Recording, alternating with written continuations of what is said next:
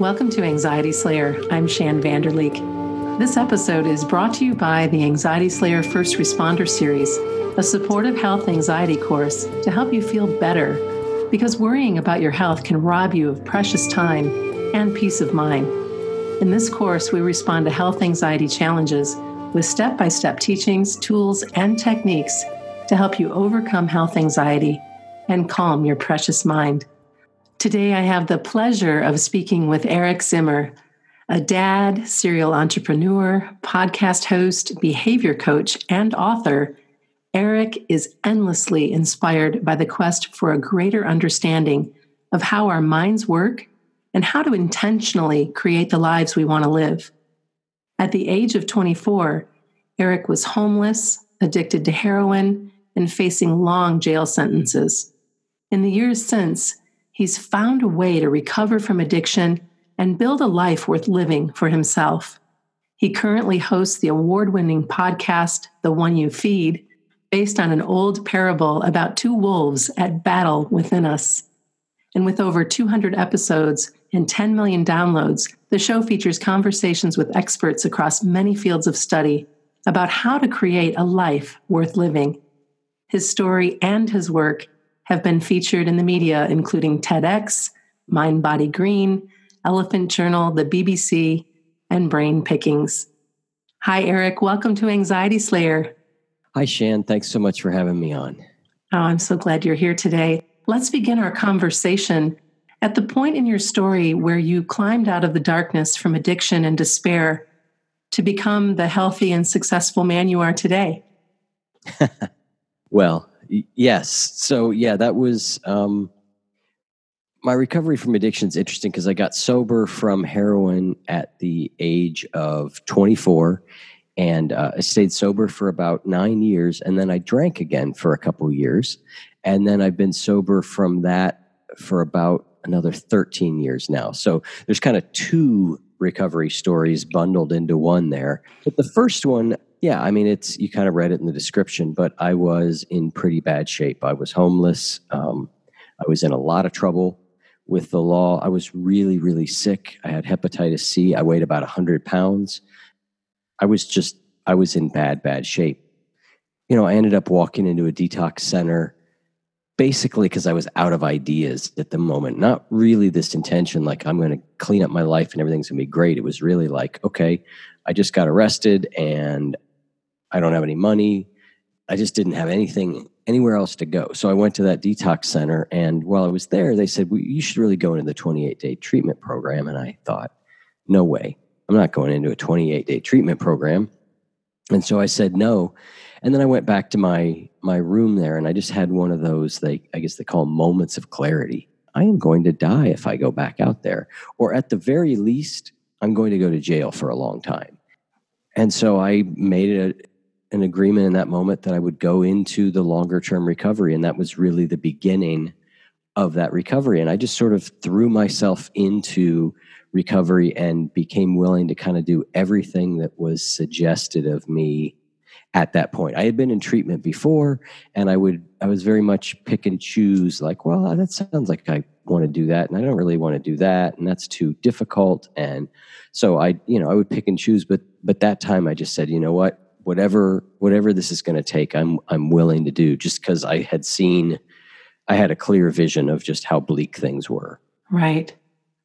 Wow. And what a blessing to be able to see it, because you're here today because you did. Yes, I think it is a great blessing. And I do not understand what causes some people to be able to get sober and others don't. I have lots of people I know, friends who are not alive anymore. I don't begin to understand the mechanism, but I am grateful that whatever the mechanism is, it worked in me. So take me to that point where you decided, I can probably drink alcohol, and then decided that probably wasn't the best move either. Yeah, so I'd been sober 8 or 9 years, and I had really thrown myself into recovery and, done a lot of good work. I had been through a fair amount of therapy to sort of deal with a lot of what might have preceded the addiction. I was very successful in a career-wise. I was making good decisions about exercising, and I had a son, and I was taking care of my son. I had gone through a divorce a couple years before, and that was really, really painful and really difficult. And in that moment, I had sort of started to pull away from recovery. I had had when I got into recovery, it was a 12-step program, and the idea was, God is what gets you sober. Yeah, that's a very simplistic understanding. Right, sure. That's the one I had. And it was, you've got to believe in God, which I didn't really, but I said, you know what? I have to. So I sort of made this thing up for myself, and it worked. It got me sober. But when that divorce happened, I realized I didn't have any authentic spiritual life. My spiritual life was very, very shallow. It was some version of, if I do a lot of good things, then good things will happen to me. And when something really bad happened to me, my divorce, my wife left me at that point for another man who had been in AA, who was a friend of mine. Oh my goodness. I'm sorry to hear that. Yeah. So I kind of fell apart, but I stayed sober through it. But what happened was that connection to my recovery really frayed. And I had gotten to the point where I was very, very sort of self-centered. I was very focused on me. Mm-hmm. Better. I had gotten away from the principles of recovery and was sort of living me. And me was doing okay in a lot of ways. But what happened is I just hit a point where I started to think about, well, maybe I could drink. I look back, I was like, well, I was so young then, done all this recovery work. Of course, I was doing heroin. That's a terrible idea. Like, you should never do that. Of course, it was a problem. And I somehow just got the idea that drinking would be okay. And then I found out, actually, my brother, who had been in recovery a little bit less time than me, he said he had been drinking again and everything was fine. And so that was sort of the final thing for me. I was like, oh, I don't even have it genetically. Look. And so I started to drink again, and lo and behold, nothing catastrophic happened at first. I had sort of built it up in my mind. I think a lot of times in recovery, we say things like, if I took one drink again, I'd be out on the street shooting dope in 10 minutes. Well, that didn't happen. So that was the next level of like, see, it's not all that bad. But eventually, over a period of a couple years, my drinking got bad. Now, my external consequences were not at all what they were before. I had just gotten a new job. I was making more money than I'd ever made before. Lots of things were looking okay. But what I knew was inside, I could feel that I was every bit as out of control as I had been when I was addicted to heroin. The only difference was the circumstances around me. And I knew that bad things were coming. It was inevitable the way I was living, the things I was doing. Something bad was going to happen. And so I took advantage of a particularly low point where there was a lot of pressure on me to do something different. And I said, you know what? All right, that's it. I'm going to go to AA. And I went back. It was a lot harder because it was much more of an intellectual experience. The first time I had been so thoroughly beaten. Sure. The second time I hadn't, but I had to just sort of keep saying to myself, do I really have to take this elevator down another level, or can I just get off now? Thankfully, I was able to do that. But boy, it was a lot. The second time was a lot harder. So, but that's 13 years ago. So here I am. Right. Well, congratulations on 13 years later and everything that you're doing and what you've made of your life now, and the beauty to be a father to a child and to now a young man. I believe, did you say you had a son? Yeah, he's in college. Yeah, to get to show up for him from this place of understanding and of making a choice to do exactly what you needed to do to heal and to continue to heal, because obviously recovery is a lifetime thing. It's another, every choice you make to stay healthy and to stay in that space. I commend you for that, for sure. Yeah, thank you. Yeah, you're welcome. I'd love it if you could share the parable of the one you feed. It's one of my favorites and one of the first lessons I taught my daughter when she was young. So when we found you for this podcast and for this conversation, I thought, oh, great, let's share this with our listeners and teach them how they can learn to feed the wolf in themselves, who is healthy, productive, and thriving. Yeah, well, I mean, I had first heard that parable early in my first recovery, and it spoke so strongly to me. And I think the thing about a good parable is that it's instantly obvious on one level what it's saying, but it also bypasses the brain and hits on a deeper level. And it certainly did that for me. So the parable goes like this. It says there's a grandfather who's talking with his grandson. He says, in life, there are two wolves inside of us that are always at battle. One is a good wolf, which represents things like kindness, bravery, and love. And the other is a bad wolf, which represents things like greed and hatred and fear. And the grandson stops and thinks about it for a second and looks up at his grandfather and says, well, grandfather, which one wins? And the grandfather says, the one you feed. So that's the parable. And obviously you can substitute grandmother and granddaughter and all that, which I actually show from time to time just to mix it up a little bit, because this really isn't a grandfather to grandson kind of thing. But again, immediately upon hearing it, you sort of go, it makes intuitive sense. It really does. And going back to sharing this with my daughter when she was young, it was probably not more than a month ago that she had made a decision and then changed her mind and then referred back to this very parable. And I thought, oh, how cool is it? How cool a parenting moment of, oh, that's so great that she's thinking that way. Which choice is going to serve me best for the long haul? Definitely a beautiful way to stop and check yourself. Yes, it's a very sort of effective. Again, it just sort of points to that, life is a series of choice points. Mm-hmm. Those choices have consequences and implications. And the other thing I like about the parable, we get a lot of people on. I start every podcast off by asking people what that parable means to them. And, I've interviewed over 250 people at this point. And so, everybody's got a slightly different answer. But a real common answer that people say is, well, I like the parable, but I don't really like that it talks about having to get rid of your bad wolf. We have these sides of us that aren't always wonderful, and we can't just shun those and lock them away. And the thing that I love about the parable, it doesn't say anything about doing that. No, it doesn't. Negative emotions are not these things that have to be shut away and shut down or starved. There is a place to engage with all of that. I think what I like about it is it just points to, just give a little bit more attention to what's good in you. If we have all this in us, give more attention to what's good in you. The other thing I really love about the parable is it sort of normalizes that we all have this going on, that we all have these struggles, these challenges, these positive thoughts, these actions we want to take that are positive, these actions we want to take that might be seen as negative, that's the human condition. And I love that the parable normalizes that and that we all have this.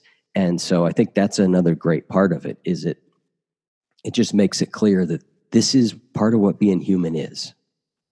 In your work with your coaching clients and throughout your experience working with this parable, how do you best recommend that people learn to start feeding the wolf inside of themselves who is healthy? Well, I think it depends on what your personal interior landscape looks like.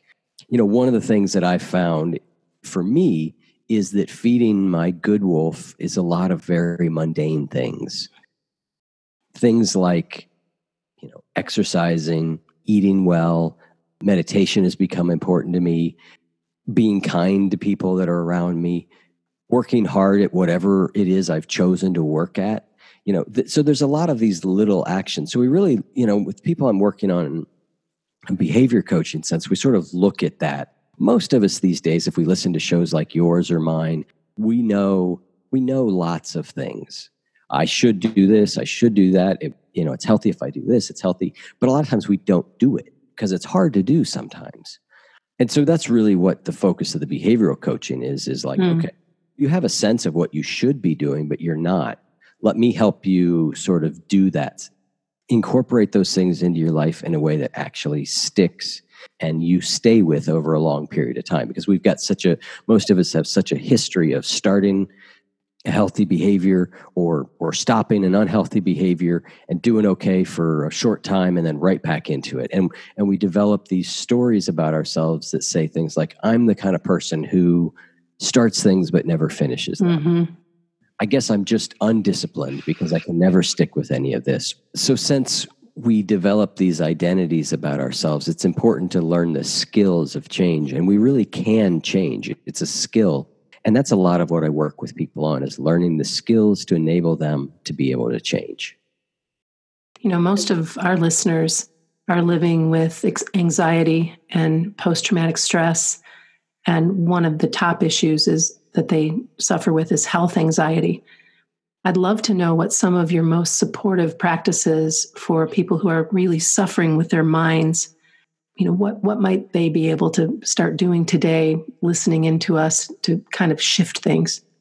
Well, you know, I always am careful with things like, trauma or deep depression or anxiety to say, like, I can't fix all of that, right? I'm not trained to do all of that, but I'm someone who has dealt with pretty serious depression throughout my life, and I know a lot of people who have. And my approach to that stuff is really to kind of throw the kitchen sink at it. That's kind of what I say about We agree. I can go in and get a medicine from my doctor, and that might be really helpful, and it has been for me. That I have gotten great benefit from that, but that was never enough for me. If I just did that, what I got was a minor, perhaps, alleviation of my symptoms. But I didn't go from being depressed to being healthy. I just was slightly less depressed. So for me, it really became about lots of other things. And I sort of named 3 of them that I really wish these weren't things that were important and helpful, because they're kind of a drag to do sometimes. Exercise, eating well, and meditation for me. Those are 3 sort of core practices that really make a big difference in my life. And I can just tell how well I'm doing. Often I'll find myself feeling kind of low and down, and I'll look and go, how have I been doing with that stuff? And I look back and go, not very well. Right. Those things are, at the very least, I think, we are animals at some level, right? Our physical body is important. And if we're not taking care of ourselves physically, we're going to feel like crap in some way. I'm not quite sure what your flavor of feeling like crap might look like. Might be depression, might be anxiety, might be lethargy, might be a combination of all those things. But we're animals, and this physical body needs tended, and it has a big impact. Now, I don't say that, if you just exercise and eat right and meditate for 10 minutes a day, all your mental health problems will go away. I don't think that's true. For some people, it is. Right. People it is, but for other people it's not. But I always believe it's a part of what we do. And then there's meaningful connection with other people, not being alone in whatever it is you're suffering through, having people that you can talk to. I think finding things to do in life that we enjoy is really important. Looking for activities that legitimately make us feel better. A lot of us, our leisure is it's kind of cotton candy entertainment, right? It tastes good for a second, but then, an hour later you're like, oh, why did I do that? So much of our entertainment is that way because it's easy, right? We're tired. You work a full day, you're tired. You take care of your kids, you're tired. It just feels easier just to pick up the phone and scroll through Facebook than it does to pick up some hobby that you enjoy. So I don't pretend that this stuff is easy to do, particularly if you're dealing with anxiety or depression. These things that are so good for you can be so hard to do. Yeah. And so, I think finding a way to do it, finding support. I mean, the best insight I have is to start really, really small. If exercising is something that you believe makes you feel better, or you have some experience of doing it makes me feel better, then start really small. We have a tendency to be like, all right, I did this with meditation for years and years. I started meditating when I was like 18. That was a long time ago. And it wasn't till in my mid-40s that I became what I would consider a consistent, regular meditator, week after week, month after month, year after year. There was a lot of stop and start in there. And my problem was, there were 2 main problems. One was I'd read a book And so I get all inspired about how important meditation is. And I go, I'm going to do it again. And the book would say something like, well, ideally you meditate for 45 minutes a day. Well, that's really hard to do, particularly with like my mind. When I sit down and meditate, it's like the circus comes to town. Yeah. And so 45 minutes of that, I would gut it out for a few days. Oh, it was awful. And so I would just stop doing it. And then the other thing was I expected some sort of instantaneous results. I expected that meditation would mean that my brain would quiet down and I would feel very peaceful. I'd hear these people say like, I just love to meditate. Yeah, right. Like, am I enlightened now? When I wasn't having that experience, I thought, well, this isn't working.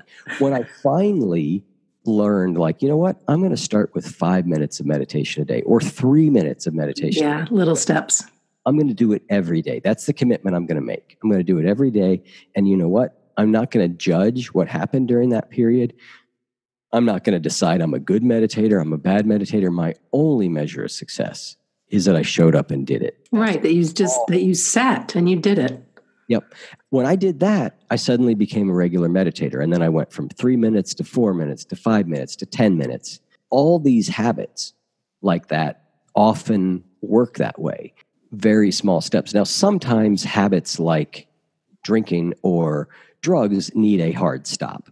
Now, not everybody. There are lots of people who seem to be able to just sort of, they get things a little bit shifted around and their drinking falls into a normal place. But most people, if you've drank heavily or done drugs heavily, it's going to need to be more severe than that. It brings up a story. Right before I got sober that second time, I joined a program called Moderation Management. And it's a program that its basic premise makes sense. It says that the only real treatment we have in America for people who have a drinking problem is complete abstinence, and not everybody needs that. And you can learn to moderate. And I thought, perfect. Like, that's what I want. Because I knew what happens if I can't figure out how to moderate this, I'm going to have to go back to recovery and give up drinking altogether, which I did not want to do. So I threw myself into moderation management. I worked that program like there was no tomorrow. And the good part of that was I utterly failed. It's very helpful for me now to look back and go, you know what? I really tried. Yeah. I really tried everything I could do. I mean, like, I got help for this. I followed the program. It just was good for me. So I just sort of throw that in as an aside there as we talk about maybe, needing to stop certain things, cold turkey. If you're trying to build a new habit, it's really good to sort of start small, have very low expectations, and really focus on, it feels really good to say, I'm going to do X, and then do it. Right. It sure does. Influence to that. And so often it's important to pay attention to that. It's important because here's what a lot of us do. We go, all right, I know I need to exercise. I should go to the gym for 90 minutes a day, but I've heard that that's too much. So I'll do 10 minutes a day. And so they do 10 minutes a day, but instead of feeling good about it, they listen to that part of their brain that's like, 10 minutes a day is not enough. You really need to do 90 minutes. You're never going to get anywhere with that, right? And so it's important, like, that little, I took an action, or I said I was going to do something, I did it. That internal congruence feels good. And to focus on that. And the thing about motivation, we always think that we get motivated, then we do something. But it can work the other way around. Sometimes we do something, and that adds to and builds our motivation. Yeah, I love that. I love the incremental steps. I love just allowing yourself to begin. Again, as we're at the beginning of the new year with all of these goals and plans and dreams and ideas that we have about what's going to come, to just, for me, it was getting back on my yoga mat, which is now in my office on the floor in my face to remind me that even if I just do 4 postures and some stretching, I've done more than I did the day before. That's right. And that feels good. And to not continually catch myself judging the experience, to back up and say, hey, wait a minute, you're on the mat, and that's good enough. And keep coming back. One of the things that we help people realize day in and day out is to eliminate caffeine. Yep. And so we'll get email after email saying, oh my gosh, it just didn't occur to me how much caffeine I was putting in my body. And since I've let that go. And there's some pain that comes with letting that go if you do a whole lot of caffeine. Yep. But on the other side of that, their anxiety is knocked down significantly. And similarly, a lot of folks were not understanding how your body processes alcohol and the detoxification process and how that causes anxiety as well. Right. And so just by bringing that forward and saying, hey, if you're going to drink, that's fine, but be mindful not to drink too much and not to drink too late into the evening when so many people who are, air quotes, partiers, right?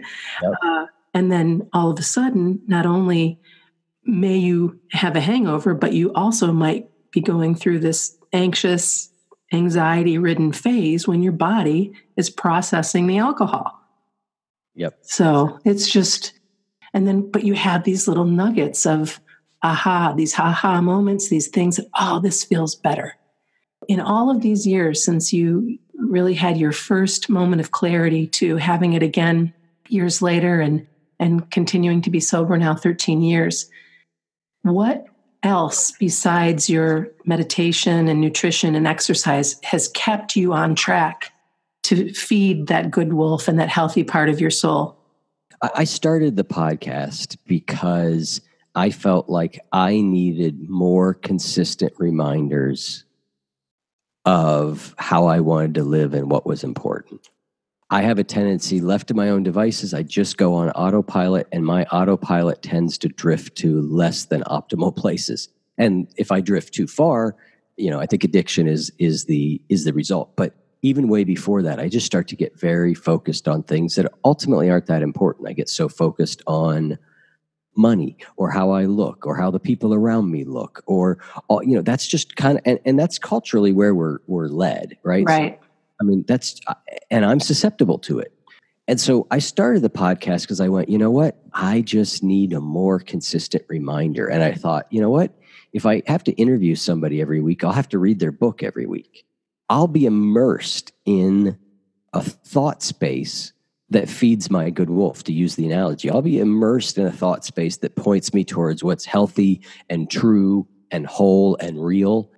That worked for me. And so for me, that's what a lot of it is. You don't have to go start a podcast to do it. I need those reminders consistently.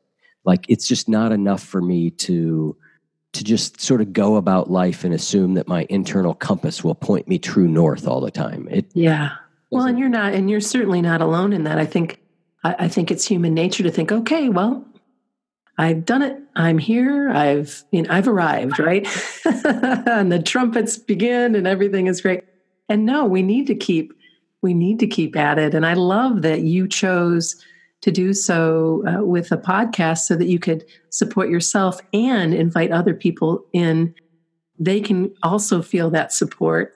And of course, giving your guests that platform to reach many more people so that we can, we're in this together to stay as healthy and positive and productive as we can while we're here. Right. Yeah, it was one of the best things I did. And my other real initial motivation was that my best friend is an audio engineer. And I thought, you know what? If we do this podcast together, we'll have to spend a lot more time together than we do. Because as an adult with a kid and a job, that spending time, that connecting with other people is harder to do. Yeah, it is. I needed it. I just knew I needed it. So I now think it was one of the best decisions I ever made in my life. But it was some internal intuitive knowing that I needed more than I was getting. And with enough time in recovery, I think I knew myself fairly well to go, okay, what are the things that matter? Okay, continually sort of re-inspiring myself or staying close to these ideas that are important, connecting with other people, trying to help others. Like, I knew all those things are part of recovery. And so with the podcast, it just kind of all came together for me in a really good way. But again, it doesn't need to be that. One of the things that I've done for years and years, and this has been really helpful to me, is I have a long list of things I do that are good for me. And by good for me, I mainly mean they make me feel better. Yeah. And so some of those are exercise, eating right, meditation.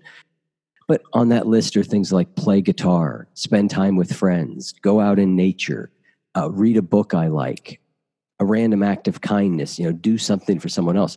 And so I sort of think of that list as like my a la carte list. But that list sort of gave me a guidance. And my goal was just to do some of the things on that list every day. Yeah, that's really, really sage advice for sure. One of the exercises that I am constantly talking about, it seems, is a practice that I call joy spotting, and just making note of anything, no matter how small, that brings you joy each day. Around the dinner table, as we were raising our daughter, we would often share, what did you find in your joy spotting today? Yeah, I think that's a great practice. And, we see what we're looking for. Mm-hmm. And so that practice of looking for good things in life trains us. It trains us to look for them. Right on. All right, I need to write these down. We start to look. Yeah. We start to do it. Yeah. I mean, I often, I think gratitude is really, really important. And it's huge. But I think we have to be careful that it doesn't turn into this rote exercise that's every day. I'm thankful for my family, my health, and my job. Right? Not that those aren't things to be thankful for. Sure. And they're worth remembering to be thankful for. But I really like the word appreciation. I use joy spotting. I use the word appreciation often. Like, what are the things I appreciated today? Yeah. They can be really small, a cup of coffee or hearing a song I liked, or, whatever they are. But looking for that and making that fall into some of the things that fall into my gratitude list, because I'm looking for them each day. They're happening that day. Right. Again, gratitude can turn into sort of a rote thing. There's so many studies that show it's powerful, but my experience has been also, even for myself, that sometimes it's just going through the motions. Yeah, and going for and we want to go beyond the motions for sure. I mean, if you just take a breath and settle in and realize how much great and crushing beauty there is in this world alone, will bring you to your knees. We can't spend our days just regurgitating information that we think we need to regurgitate. If it's not, if it's surface, it's just not going to help. And I think it's important to say there are some times that you go through the motions, because yes, of course. But it's really worth watching any practice that you're doing. Does it have life in it still? Yes. What is the energy? Measure the energy and how it makes you feel. Does it make you feel lighter? Does it make you feel heavier? Does it make you feel anything at all? And so, a gratitude list, having a practice of doing it consistently, means that it gets done and it's good. And there are some days that, like, I don't feel much of it. I just do it.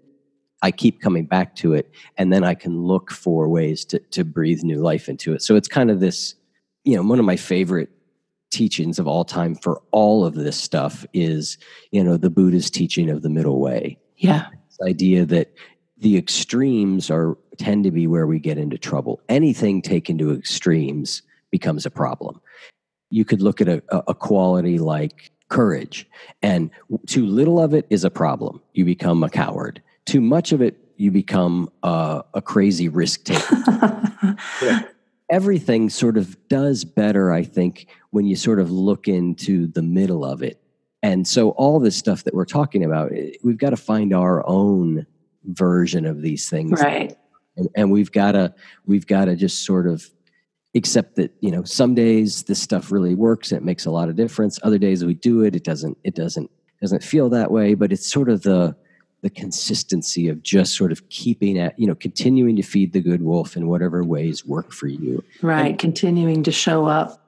As we wrap our conversation today, Eric, is there a current offering or event or something that you'd like to share with our listeners? My coaching program is what I'm most excited by. And I just recently completed a couple of videos. One's about a 5-minute video and the other's about a 40-minute video that really talks about how to make change in your life. And I think it really gives a lot of really useful tips that you can apply to your life right now. And also it's an introduction to the coaching program. And that's at ericzimmer.coach.